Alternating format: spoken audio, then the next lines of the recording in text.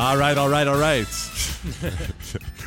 What movie was that in from Matthew McConaughey? That is from Dazed and Confused, which is a phenomenal film that we don't really recommend, but I recommend it. We have to. John Tesh here with Give Gerard, and this is going to be a great podcast. You're going to love this. You're going to be so much more productive after this. But I want to talk about Matthew for a second because I listen to all these motivational videos, and I'll send you. I'll post links for you guys at home, in your car, wherever you are, But he's become quite a motivational speaker, Matthew McConaughey. Basically, all of these big actors, these big movie stars have sort of switched by being a little bit more transparent. They have become very motivational. Have you watched it? Like Will Smith does it? Oh, yeah. The Rock is all about it. Sure. And Matthew McConaughey's Oscar speech and Denzel Washington. Oh, Denzel. I mean, yeah. He's always been that way. To be fair, Denzel Washington has always been that kind of guy who's like, you need to reach up and grab the brass ring. You just need to do it. That's his MO. But but this whole thing where because acting is a really tough game. You have to grind and face rejection constantly and do bad projects and good projects and you have to see the goal before anybody else knows the goal even exists. And that is the kind of stuff that we're talking about when we do these podcasts about on the process. It's what Steve Jobs saw. Steve Jobs saw personal computing before anybody even thought personal computing could be a thing. Yeah. In the same way, everybody laughed at him too. Yeah. Know? And Matthew McConaughey sees his roles in a way that nobody else sees them until he does them. Who would have thought that the guy from what was the movie he did with Kate Hudson where they were 10 Things I Hate? No, it was How to Lose a Guy in 10 Days. Okay. Nobody thinks the guy from How to Lose a Guy in 10 Days is going to turn in the performance he did in True Detective or in Dallas Buyers Club where he wins the Oscar. Amazing. He has to see that, and that's where that motivational concept comes from, that visualization technique that and his Oscar speech was all about how his hero is the him from tomorrow. And he I know. Up to that. Yeah, 10 years from now. That was so awesome. Yeah, and that's part of these motivational videos. And so, a lot of what we're going to talk about today is coming from people like, not in this particular episode, but from people like Matthew McConaughey who have studied greatness, and also Will Smith and these guys. There's also a guy named, you mentioned the grind. There's a guy named Eric Thomas who is in all these videos that I watch on YouTube and listen to, and he's like, you gotta be ready to grind. And his whole thing is the beast. Everybody wants to be a beast until you have to do what beasts do. Yeah. And that's that thing of getting up at 4:30 in the morning. Everybody wants a summer body, but not everybody's willing to put down the cheeseburger and pick up a weight. So much work. So we're going to go over the processes of some of these people who have written best-selling books and who also are very successful themselves. So what the most productive and successful people do to make themselves the most productive and successful people. Scientifically proven ways to help you tackle your to-do list, right? We'll be sharing insights from a number of respected researchers, and one of them, Gib, is one of your favorites, I know, and I've read a lot of his stuff, Shawn Achor. Yep. We've had him on the radio show before. Shawn is a Harvard researcher, but he also wrote this best-selling book, The Happiness Advantage, and you can just tell from all the books on happiness that are popping up on my recommendation engine in Amazon that we're all looking for that. That's the thing about modern life, and by the way, we did this on the radio show. The number one class at Yale right now. Oh yeah, is the happiness class. 600 people signed up for that thing. Yeah. Well, look, modern life is full of amazing luxuries. I mean, even in we are the first generation where people who can't afford good food way more than people who can.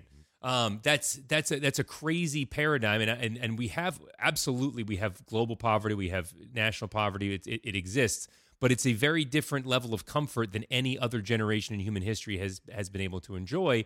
And with that comes a lack of purpose, because when you don't have to go out and kill your meat in the morning, when you for the last 100 and something years we haven't had to worry about that. When that's not a part of your daily paradigm, the purpose of everything that you do begins to lose its importance.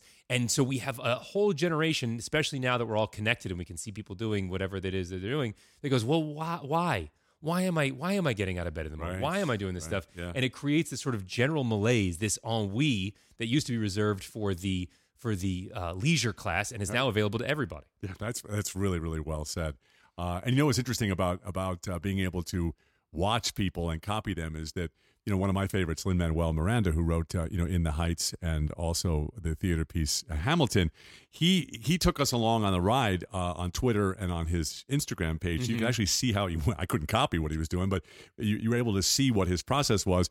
And when he gives commencement speeches, and what he says to college students is, you know what, if you're going to do this, you're going to have to give up your friends. I mean, he's just right on it, What's your favorite line from the Israeli violinist? Oh, yeah, Itzhak Perlman. A woman has backstage passes after he plays this amazing concert, from a wheelchair at Carnegie Hall, and she comes in. She goes, "Oh, Mr. Perlman, I would give my life to play the violin like you." And he said, "Madame, I did." And it's so true, because all these books that I love to read, they can all just sort of throw out all the other pages and just say, do the work. Right. So let's get into Sean's stuff. The first thing our author Sean from a Harvard researcher and author of The Happiness Advantage, the first thing he recommends is a gratitude exercise. So now his process is write down 3 things you're grateful for that occurred over the last 24 hours. So not something that happened a month ago, but over the last 24 hours. Focus on that. They don't have to be profound. It could be a really good cup of coffee for you, right? Mm-hmm. Or the warmth of a sunny day. But write down 3 things you're grateful for that occurred over the last 24 hours. That's going to put your mindset into a gratefulness mindset, because when we become what we think about. So if you think about the things that were positive for the day, you will be more positive in the following 24 hours, because you searched. You went through the day and you went like, what did I really like about yesterday? Because I got to tell you, my tendency is to focus on the things that I hated about the past 24 hours. The stuff that it's like a rock in my shoe, right? Right. And it just wears and wears and wears until my foot is bleeding. That is how I approach most days. This gratefulness mindset, and I don't know if you've seen online, I have like 5 different ones that I'm experimenting with, but there are all of these productivity journals. There are journals and schedulers and planners that you handwrite. And there's nobody that loves digital more than I do, but I'm embracing the handwritten journal lately. Yeah. And every single one of them has I want to say gratuity exercise, but a gratefulness exercise every single day. And that will change your mindset, because you will then begin to look for things as they happen that you are grateful for.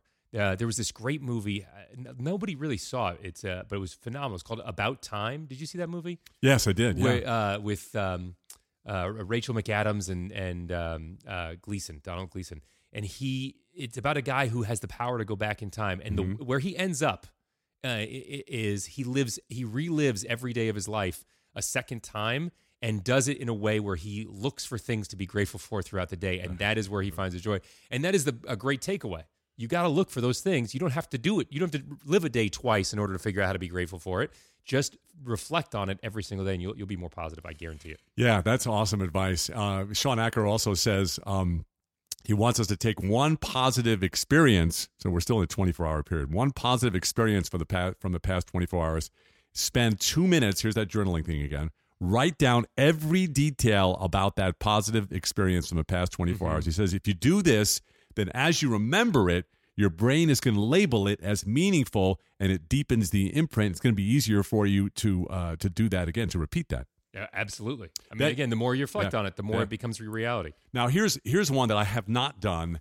I always get a burst of dopamine when I do it. When I think of oh my gosh, Scott White, who gave me my first start in radio. I need to send him an email. But here is Sean's tip. He says he sends a 2-minute thank you email every morning. All right, spends 2 minutes on this.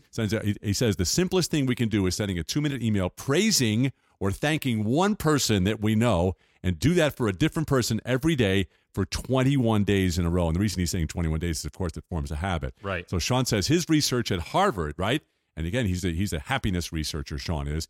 His research has revealed that doing that simple email thing is powerful for the receiver and also the sender. Everybody gets dopamine. Dopamine for everybody. It's like an episode of Oprah. You're getting dopamine. You're getting dopamine. Everybody's getting dopamine. The beautiful thing about that is that it's twofold. One, it gets you to reflect on your gratefulness, which again we've been talking about ad nauseum for the last 5 minutes, but that is fundamental in you be approaching every future event with an attitude of gratefulness and an attitude of acceptance. And then the other thing it does is it gives the other person a dopamine jolt, But we also talk about, if you want to be more successful in life in general, you've got to have a network of people. You've got to have a board. You know, if you're the CEO of You Incorporated, then you need a board of directors. And the more you engage people with what you're thankful for, nobody likes anything more than to hear about how awesome they are. Was the old adage, nobody ever went broke by appealing to the ego of a rich man. It's true though, but because the more everybody likes to get that email that says, "Hey, you're great." Think about that right now. Somebody sent you an email saying how great you were. You would be ecstatic, right? Yeah. So you're ingratiating yourself into these people's lives as long as it comes from a genuine place. I don't think there's anything untoward about it. And ultimately, you're now building a group of people that care about you because you've gotten into their heads that you're grateful for them.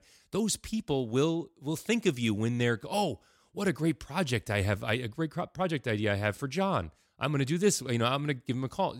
All of a sudden, that's going to be in their heads, and you were going to see that pay dividends in selfish ways as well as in selfless ways. You said something a few minutes ago, and I jotted it down to as a reminder to dig back into it. In fact, I just sent this to one of our employees today because it's right out of Proverbs. I'd have to look it up. I know it's in Proverbs. But you said, we become what we think about. Mm-hmm. And that is from Proverbs. As a man thinketh, so is he. Mm-hmm. And as a lot of people connect this to Oprah. Oprah has said it, but it didn't originate from there. But James Allen wrote the book As a Man Thinketh.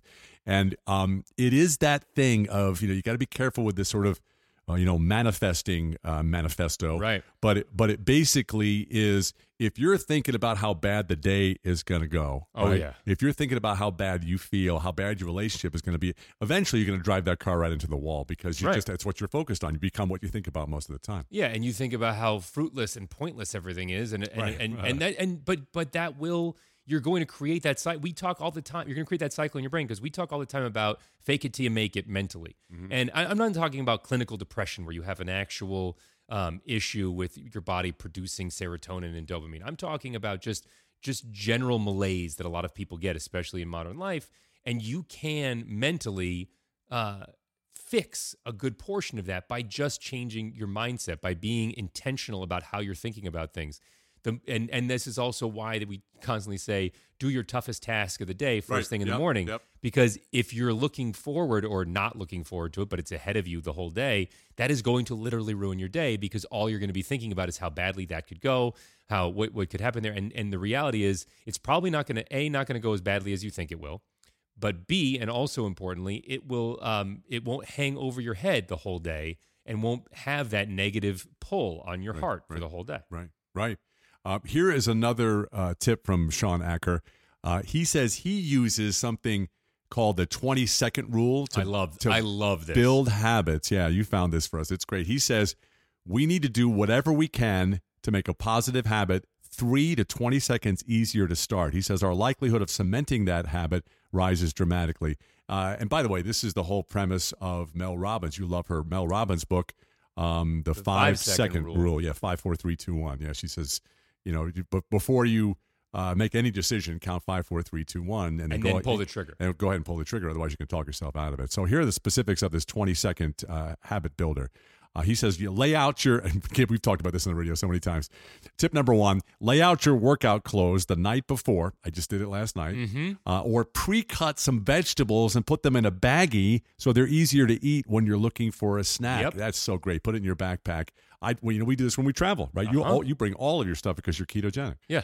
And he says we can do the opposite to make our negative habits take 20 seconds longer. So if you're watching too much TV or whatever, you're on the internet too much, take out the batteries of the remote control and you create a 20-second delay to go find the batteries. It dramatically decreases the amount of television you watch. Those are 2 great hacks. Yeah, so I also delete all of the social media apps from your phone. Oh, you did this. I can't do it. Yeah, you delete the one. You took Facebook off, right? I took Facebook off. I've just recently taken Instagram off my phone. And if I want to do Instagram for work, or if I want to do, if I want to have that time, I got to download the app. I got to log back in, and that little bit of time, it gets me out of the habit. It actually revalues it for me because now when I go and I check it, it's an intentional time of me checking in with people in my life, and I'm not just scrolling through mindlessly. I'm actually looking for people that I haven't connected with in a Right. while and looking to reconnect with them. It changes the whole paradigm for that, and it gets me out of that habit that what I think is ultimately a very destructive habit of just mindlessly looking for likes and posts and not really connecting with those people.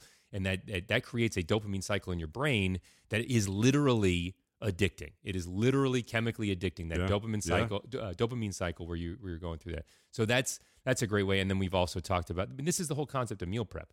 We've talked this idea of cutting vegetables, because you will always go, especially later in the day when your willpower is the lowest, you will always find the path of least resistance. So that path of least resistance is going to be a box of cookies, a box of pre-made food that you didn't want to eat, but it was the easiest thing to eat. So that's, a salad takes a while to make. Make the salad ahead of time. That's every super fitness guru on Sundays, they make their meals for the whole week. Leslie Odom Jr., who played Aaron Burr in Hamilton, and we met him a couple of times, Gib. I saw an interview we didn't talk about this after the show with him, but I saw an interview with him where they were talking about, how do you do so many things? You released a record, you got this this Broadway show, and you got to rehearse and this and that. And he said one of my keys is exactly what you're talking about, is that he actually hired somebody to prepare his meals for the week. That's what's happening now with these guys at Blue Apron and those apps. There are so many great meal prep services. You can subscribe to them if you have the money and don't have the time. Yeah, awesome. So that's all from Shawn Achor, all those tips, and they're all really great, useful. You can plug them right in. Shawn, the Harvard researcher, if you want to get his book where this is all laid out, it's The Happiness Advantage. Please do that. Please get his book. Two big things, just if you want to sum it up. Make sure you're looking for gratefulness. Make sure you're looking for things in the last 24 hours you can be grateful for, and also that you're telling the people for whom you are grateful that you're grateful for them every day. Right. And then the 20-second rule. Make good habits 20 seconds easier and bad habits 20 seconds harder. That's good. Good wrap up. So Tim Ferriss is one of our favorites. He wrote The 4-Hour Body and The 4-Hour Work Week and some other books. He has he has a blog or email that's got 2 million subscribers. Is a very, very popular podcast, and so that's a big reason we got Ketogenic was his podcast. Yeah, and the reason I have kettlebells in the house now is because of Tim Ferriss and all the interviews he's done on his podcast. But he's got some really good tips for productivity, and his whole thing is, he experiments on himself all the time with everything. And he's always trying to find new ways to be productive. I think one of my favorite books of his is A Tribe of Mentors, where he takes, it's probably like 4 or 5 pages for, you could just page through it and just land on anything. And it's these real high level experts, CEOs, musicians, all the way down the line, sports figures, and what they do for example, a morning process. So Tim says that research tells us how we start the day, it has the biggest effect on productivity, and so many authors. No question. Linda Vanderkam, who wrote What the Most Successful People Do Before Breakfast, also believes this. So Tim, with his experience and all of his interviews, recommends having the first 80 to 90 minutes of your day vary as little as possible. Yep. He says the routine is necessary to feel in control and reduce anxiety. I agree. That way you're not reacting to emails and phone calls, but you're being proactive about how you're spending your time, making you more productive. And that's the big thing that's going on now with everybody. Whether you're all of a sudden you get an angry look at the president, right? He's like reacting to everything on Twitter. And once you do that, then you've sort of burned down your ritual for the morning. And he's an author, so it's particularly important for him to have that regimented time every day. Because if you're trying to write and somebody keeps interrupting you, it's grinding gears. You get in and out of that mode all the time. Most people would say, Hemingway, for all of his alcoholism and craziness, he would write every single morning until noon. He would just get up early and he would write for the first half of his day. Yeah. And he had that, and that's how he was able to be so prolific and an alcoholic. It's not easy to do. But that's the point, right? Is that he had that time set aside. And now we have these dinging things in our pockets.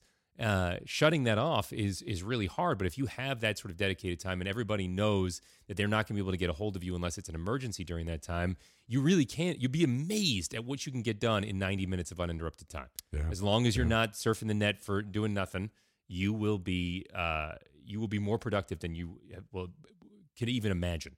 So Tim Ferriss says he believes that checking email in the morning is just a cardinal sin. He says again, you're setting yourself up to react. And he says you got to remember the importance of starting your day in control, just what Gibbs said. So Ferris says research has also proven that checking email frequently is the equivalent of dropping your IQ 10 points. Yeah. Wow. And by the way, I think you did. Did you read Driven to Distraction when everybody thought that you and I both had ADD? The ADD book? Yeah. It's a great book, by the way. If you think that you have adults ADD, I read this and just sort of saw myself in the book. They didn't end up medicating me. They tried and didn't work out. But Ed Hollowell wrote Driven to Distraction. He's a former professor at Harvard Medical School. And he says, this is deep, Gib. You ready for this? He says, we have culturally generated ADD. Oh, no question. He says, because of the modern connected life, we all have more shiny things available to us 24/7 than any human being has ever had. No question. Yeah. And that's the point of this intentional time, right? Is you're retraining your brain. Our brains were not designed to, our brains were designed to be aware of our surroundings to the point where every noise and every flashy thing that goes by was meant to catch our attention because it was the difference between us eating and not eating, right? That's how our lizard brains were made. So that we see that thing, and if there's something moving in our eye line, it gets our attention. If there's something that's more colorful than the rest of the things around it, that gets our attention because it's different. It breaks the pattern. That is literally what our brains are meant to do, and our lives used to depend on it. So now we create these artificial versions of it. That ding is the sound of a bird that we could have eaten flying through the foliage. That's the ding of the email, and it gets our attention in the same way and feeds our brain in the same way that we used to use for hunting and gathering. And that is why our brains are become so easily wired to our devices and become so addicted to it. And it is, and those are not useful dings. I'm not going to eat or not if I get the email the email with the top 10 books of the week from somebody, right? That's not going to make or break my life, but my brain thinks that it is, and it gives it that same importance, and that kills the things that are important to me, that do add value to my life, that will determine whether I eat for the next 10 years or not. And that is the really frustrating thing about what we've done to ourselves. That's good. Dr. Hollowell says the answer to this is to focusing, right? This is pretty intense. He says you got to lock yourself somewhere to make all the flashing, buzzing distractions go away. Or, and you and I have done this, we have this with the Do Not Disturb on our iPhones. You have designated unplug times when you turn off your notifications and focus on whatever is most important that day. Now, it's hard for you because you've got 3 kids under the age of 6. Yes. So, but I think you probably know how to do this, where you can turn off everything but your wife, right? Right. So you can set in. I have an iPhone, and I'm sure you can have more control even than this on an Android. But you can have Do Not Disturb for everybody but a small group of people. So if I'm not with my kids, I have my Do Not Disturb on, and then the babysitter's phone calls and text messages will come through, or whoever's watching it. So I have like a little mini group, and it'll only let those things through. The other thing is kids are a huge distraction, but I find that I am unintentional in my time with them, and they become a distraction because I'm not intentional about them or about the work that I'm trying to do. Yeah. So one of the things that I do in the morning now is from 7 to 8 when I'm getting them ready, instead of checking my email, which we've just talked about how bad that is, instead of reacting to what's going to happen in the day, I have my phone down and the notifications off, and I am intentional in that time with them, and that creates a basis for my relationship with my kids for the whole day. So even though they are tiny little bottles of distraction that walk around the house with needs that change constantly, I am in tune with those needs, and they become not the distraction, but the intentional thing that I'm doing for that time, and that is key. So Tim Ferriss says he believes, and here this is again, because we're talking about the process, right?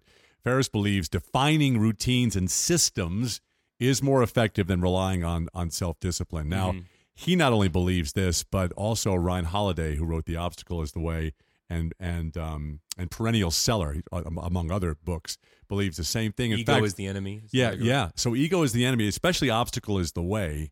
Ryan's book is being used by sports teams, all over the world right now. And so what they focus on, especially Belichick and Tom Brady, right? We know this to be true because we've read so many interviews, and I've read his book, TB12, is they don't ever focus. I mean, I'm sure they're thinking in the back of their mind about winning and what the score is and all that because it changes your strategy.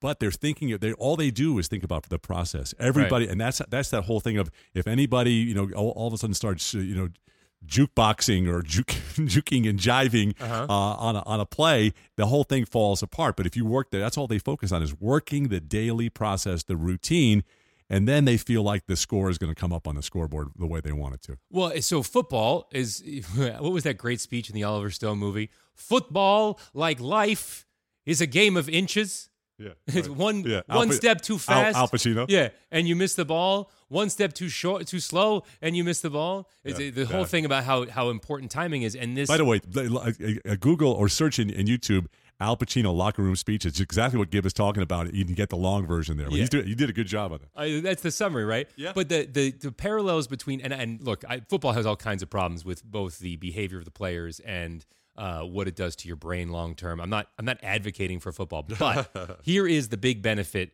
to sports in general and football in particular. It is that mindset of if I take that one step forward, it is going to get me that much closer to the goal. It is that if I run this play the way that we practiced it, it has the best chance of success. It is that daily grind where you do things that hurt now because you will get the glory later. It is that breakdown of your own selfishness in the moment and thinking like a team player.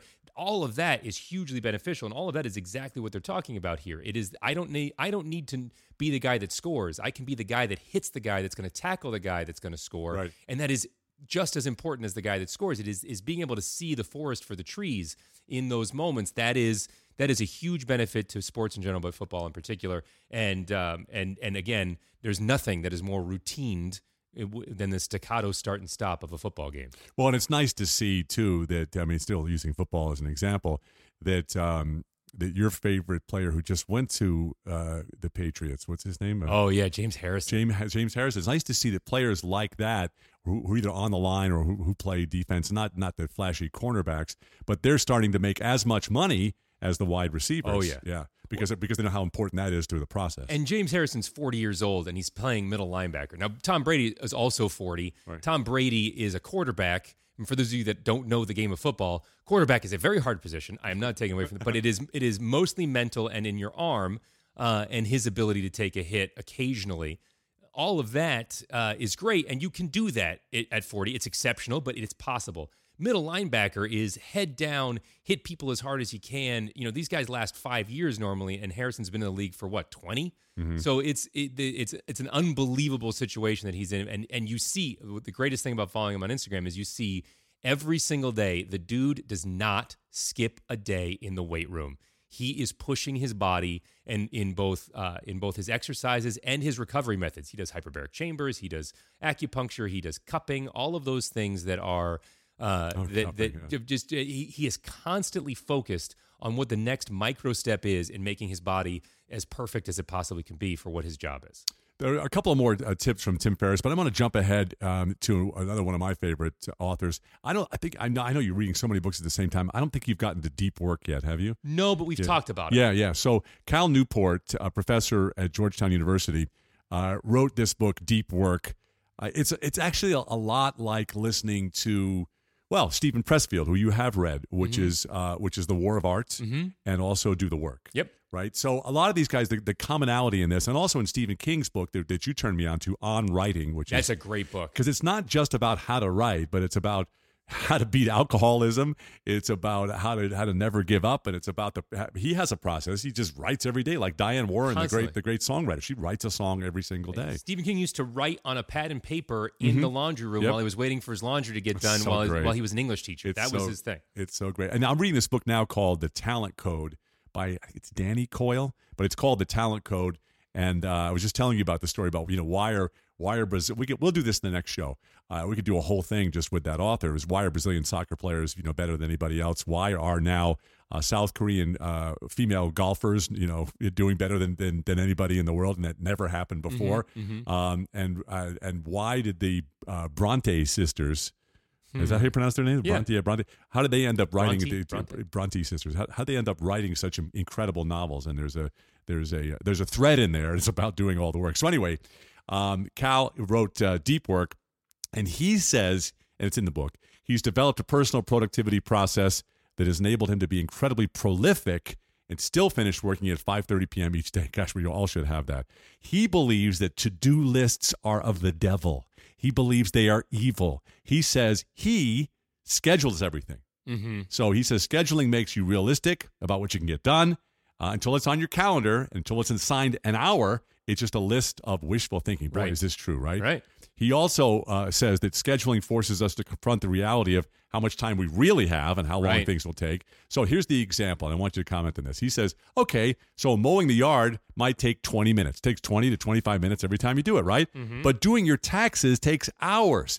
But on a to-do list, they're given the same amount of space. Right. Cut yard, do taxes. In a schedule, you can clearly see and manage the size of the tasks. Yes, and you know that's another thing about procrastination is you can keep kicking around a to-do list, but when you actively schedule the time, then you are forced to face the fact that you're making a choice not to do something in that moment. If I have a list of things that I have to do and I surf the net for a little bit before I start doing them, if I go, okay, this is the time that I'm going to start working on some stuff and start tackling my to-do list, but first I'm going to have a bagel. All of those things, what I'm doing there is I'm making the schedule as I want I a go. bagel so much right now. I haven't had any carbs in weeks. So I'm making the choice. I'm making the choice in the moment, which is a terrible time to make the choice. If you schedule ahead of time, then you are sort of accountable to your past self. Mm-hmm. And being accountable to your past self is also going to keep you accountable to your future self. And it also takes one more decision out of it. How many times have we talked about the fact that our brains are finite decision-making machines? And the more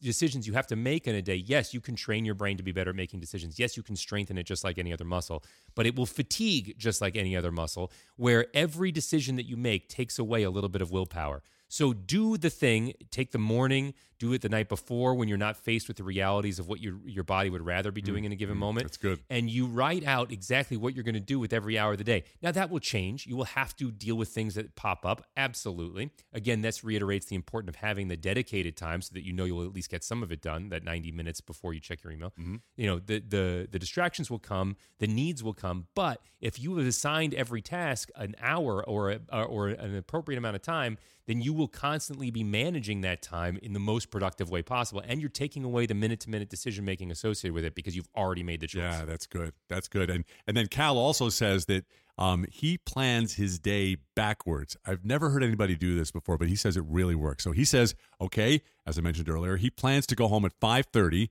Then he plans backward from that. He calls it a, quote, fixed schedule productivity. Fixed schedule productivity. You set up your ideal schedule, then you work backwards to make everything fit. Cal's research tells us that feeling in control of your schedule is the best way to prevent burnout, and it keeps you in an amazing mood because you have control. You know how to say no to things that pop up that you don't want to deal with. Well, and you know when you do this, I see you do this. You do this when you have a big event. You have a concert coming up. It's the only time I or do you this. have a presentation coming up. You have something or a trip like of a hard out for getting to the airport by a certain time. When you have that hard out, you back plan your whole day. I watch you do it. Now, what people don't know, what you guys don't know, is one of the more grueling tasks of being a radio host is something called liners. And that is where you go for every one of your affiliates. You say you're listening to WKRP in Cincinnati, and you're listening to WKRP in Cincinnati, Cincinnati's hot rock station, whatever it is. You have to, those things that you hear on the radio, you got to record them. And they come in big batches, and they can take a couple hours. Well, It's mind-numbing. it can be. It absolutely It's can be valuable, but it's mind-numbing. right, and it's important. It's not. I'm not saying that it's anything but a good part of the job, but it is still one of those nudgy tasks that exists when you're working in radio, and you got to get them done. Otherwise, the stations get annoyed, rightfully so. When John has a whole list of those things to do before he has to get out on a given day, I watch him. He back times the recording, and he says no to stuff that's going to ruin the back. I can't do that right now. It's amazing what he says no to on a day when he has a hard out and he has to get liners done. It is exactly this thing. And at the end of the day, how much more productive are you? Yeah, It's unbelievable. I mean, and just hearing your whole speech there, using me as an example, I think I should try that every day. Well, that's the point, right? Yeah, and it's supported by Cal too. Yeah, I mean, the interesting thing is that when you bring your son over or your daughters, if you need to, I think you need to build, if you know that's going to happen, you need to build in, what would you call that, swing time or Sure. Yeah. So you can, that if you build a really tight schedule on that day, Right. then you're not going to have that experience of, for me, I'm not going to be with my grandkids. Right. Well, and whether it's something you want to do, something that's important to you in the long run, right? That's playing with kids, playing with your grandkids, being present for these people in your life that make your life richer. That is something that almost everybody wants in their life. That is one of those, when I look back on my life, I want to have as many of those moments as possible kind of things. Yeah. So if you, to your point, if you plan every minute in the most type A way possible, you're going to exclude those times. In the same way, if you plan every minute, when the unexpected comes up, and the unexpected will come up, your whole schedule will be derailed. You need to have those moments, whether it's for emergencies or whether it's for those positive long-term things like being intentional with your kids. That has to be built into your schedule too. I was listening to Jocko Willick's podcast. He's a former Navy SEAL and also has written a couple of books, and he's just been, I got to work out. He's like one of those guys, And Navy SEAls are generally no nonsense kinds of guys. Exactly, yeah. But he had tips about working out, and he was answering emails on his podcast, and somebody said, when should I take days off?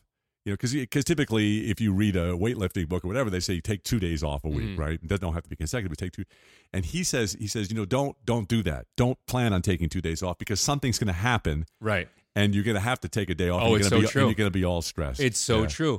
Yeah. If you plan the 2 days off, then you lose the momentum. And when the kid gets sick, I mean, I can't tell you. Right. And I can't get up and go to the gym because I got a kid throwing up in my house. Right. Well, if I had planned to take the following day off, or I had taken the previous day off, and I skipped that workout that day when I didn't expect to, now I've ruined my whole schedule, and that's gonna adjust my mindset in a negative way. A couple of more things from Cal Newport as we continue here. Cal says he recommends we try to, the best stuff is simple, right? Mm-hmm. He says we need to try to focus, and to your point, Gib, through this whole thing, he says we need to try to focus on doing very few things, but be awesome at them. So he says, ask yourself, what's creating real value in my life right now? And then eliminate as much as of the rest as we can. And this is advice for everything that we've talked about today about being sucked into email and everything. So here's Cal's quote on this. You are going to be judged on what you do best.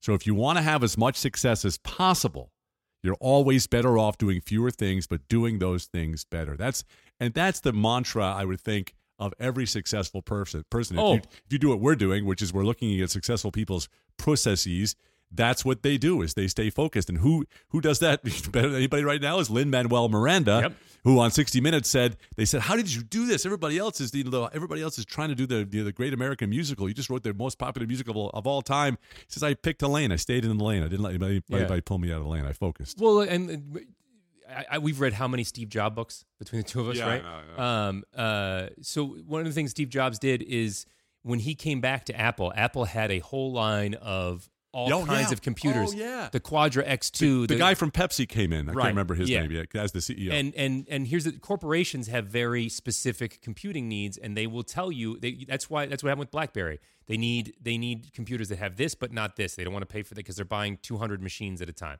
So they had created these corporate machines, and it was so confusing to go through an Apple catalog and figure out what kind of computer you wanted. Yeah. So he came out and he drew a grid, and his grid was consumer and professional, desktop and portable. And he came up with 4 different computers to fit each one of those quadrants where those intersected. So he came up with a professional desktop and a consumer desktop, a professional laptop and a consumer laptop, and that refocused Apple for the next 30 years and turned it into the most valuable company in the world that it is now. That coming back and doing that was him doing this Occam's razor thing, saying we're going to be judged on how well we make these computers. Let's make a small number of computers great and for specific purposes, as opposed to making a computer for everybody else's potential purpose. And what happened? The marketplace followed them into that world. That idea of making a best computer for those scenarios ended up being the thing that made Apple so great again. And this underlines a problem that we have in our world right now. We say jack of all trades like a compliment. Oh, look at that guy. He's a jack of all trades. Yeah. And we've forgotten that it used to be an insult.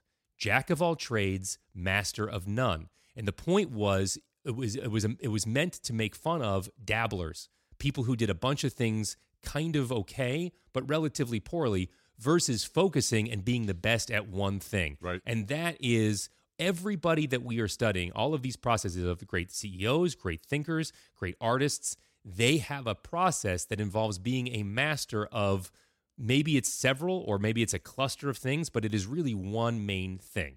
And that is, they want a level of mastery in whatever their pursuit is. And the hard part about that is you have to see the finish line in order to become a master of something. Yeah. Right? You have to see what mastery will bring, and you have to see what you want to be a master of that is different from what everybody else is doing in order to achieve it, because you have to take those micro steps, those daily routines that get you to that level that don't produce short-term benefits but eventually make you a master. That is the hard part. But you have to remember also, jack of all trades, you view that as an insult. Well, my dad did. My dad used to say that to me all the time. He used to say, you're a jack of all trades and a master of none, because I was into so many different things. And then, I used to say, oh, well, look at all this idea. So we're not an expert in any of these things. My dad was very judgmental, but he was right, because I've learned the hard way. And as you're talking about this, I'm reminded of Barry Schwartz, who wrote The Paradox of Choice: Why More is Less. Now, I don't know if this book was written after Steve Jobs made that move, or Steve was inspired by the book. But listen to a couple of his quotes. Barry Schwartz, I just pulled them up. Focus on what makes you happy and do what gives meaning to your life. Exactly what we said. That's why Cal probably got that from him. And then Barry also says, learning to choose is hard. Learning to choose well is harder. Learning to choose well in a world of unlimited possibility is harder still. Possibilities. Perhaps it's too hard. So that book is The Paradox of Choice, and he uses the example in the book, because I remember reading it years ago, of Snapple. Right? It used to be. So Barry's premise is, faced with too many choices, we won't make any. Yeah. Right. Well, it's the same thing. If you say yes to everything that people ask you to do, you'll do none of them well. Right. And the wheels will come off the train eventually. Yeah. So he talked about the Snapple effect, where in the early days it was 3 flavors of the iced tea. Right. Then it became diet peach laced with lemon. And you go to and they have their own cooler in a store, and you look at the thing and you go, I'll have the Diet Coke, because I just can't take this. It's just too many. Because I'm afraid I'll make I'm like that. I think I'm like that on Amazon sometimes when they recommend too many things, or when a book will pop up. I was like, I don't know. You end up buying all of them. That's true. Let's be. Yeah. I've picked up your packages at the mailbox before. I know. I've been good the last yeah. So I think that's enough for today. But we have some. And I hope you understand what we're trying to do is be encouraging to you to dig inside. You don't have to read all these books now, right? Mm-hmm. Dig inside the processes of some of these great thinkers and these great productivity experts. And Gibb has found another expert that we'll have on the next show is psychologist Dr. Josh Davis, and he's from the Neuro Leadership Institute, and he wrote 2 Awesome Hours. And he believes the best way to develop a successful process is to get started somewhere between 4 and 6 a.m. Look, there's nothing like doing it first thing in the morning. Right. And what you guys don't realize is how much we end up reading in order to make the radio shows and the TV shows and the Facebook posts. True. How much we read about processes, how much we read about great thinkers, and how much we distill this stuff down. The whole purpose of this podcast right now is to give you guys the insight into the stuff that we're reading that we wish we could say in longer form in other venues, but here we get to tell you what really motivates us every day. But it's interesting because we're now following a lot of this advice on the show, and it started for me when HarperCollins came to me and said, "Hey, we'd like you to write a book about your experiences." And it started off as a chronology, right? Then this happened, then that happened, then I got cancer, then this happened. It was like, gosh, I hate books like this, where it's just I'm interested in your bio if it relates to helping me get further in my life. Right. And so now the working title is Relentless, and it'll have the word. You'll probably help me come up with this. It'll have the word process in there somewhere, where it's like, how can you be relentless in the face of insurmountable odds, where you're like me, where you're a homeless person when you're 20 years old, or when you're playing in front of 12,000 people, and some of the stuff you're doing is you're being unfocused. And you're tearing down that part of your fan following. I've done all of that stuff, and so it's fun to decode all of this, and it's fun for us to stay in this lane and stay focused on that. Well, our show today is brought to you by none other than us. We just brought it to you. welcome. It is hosted by myself. We have enough sponsors on the radio show. We wanted to do this a couple of episodes without any sponsors. I am Gib Gerard, GIBGERARD. You can find me at facebook.com/Gib Gerard or at Gib Gerard on all the platforms.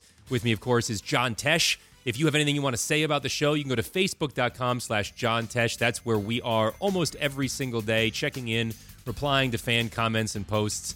Also at John Tesh on Twitter. So, again, thank you guys for listening. Check out the show notes. I'll put links to some of the books we talked about today.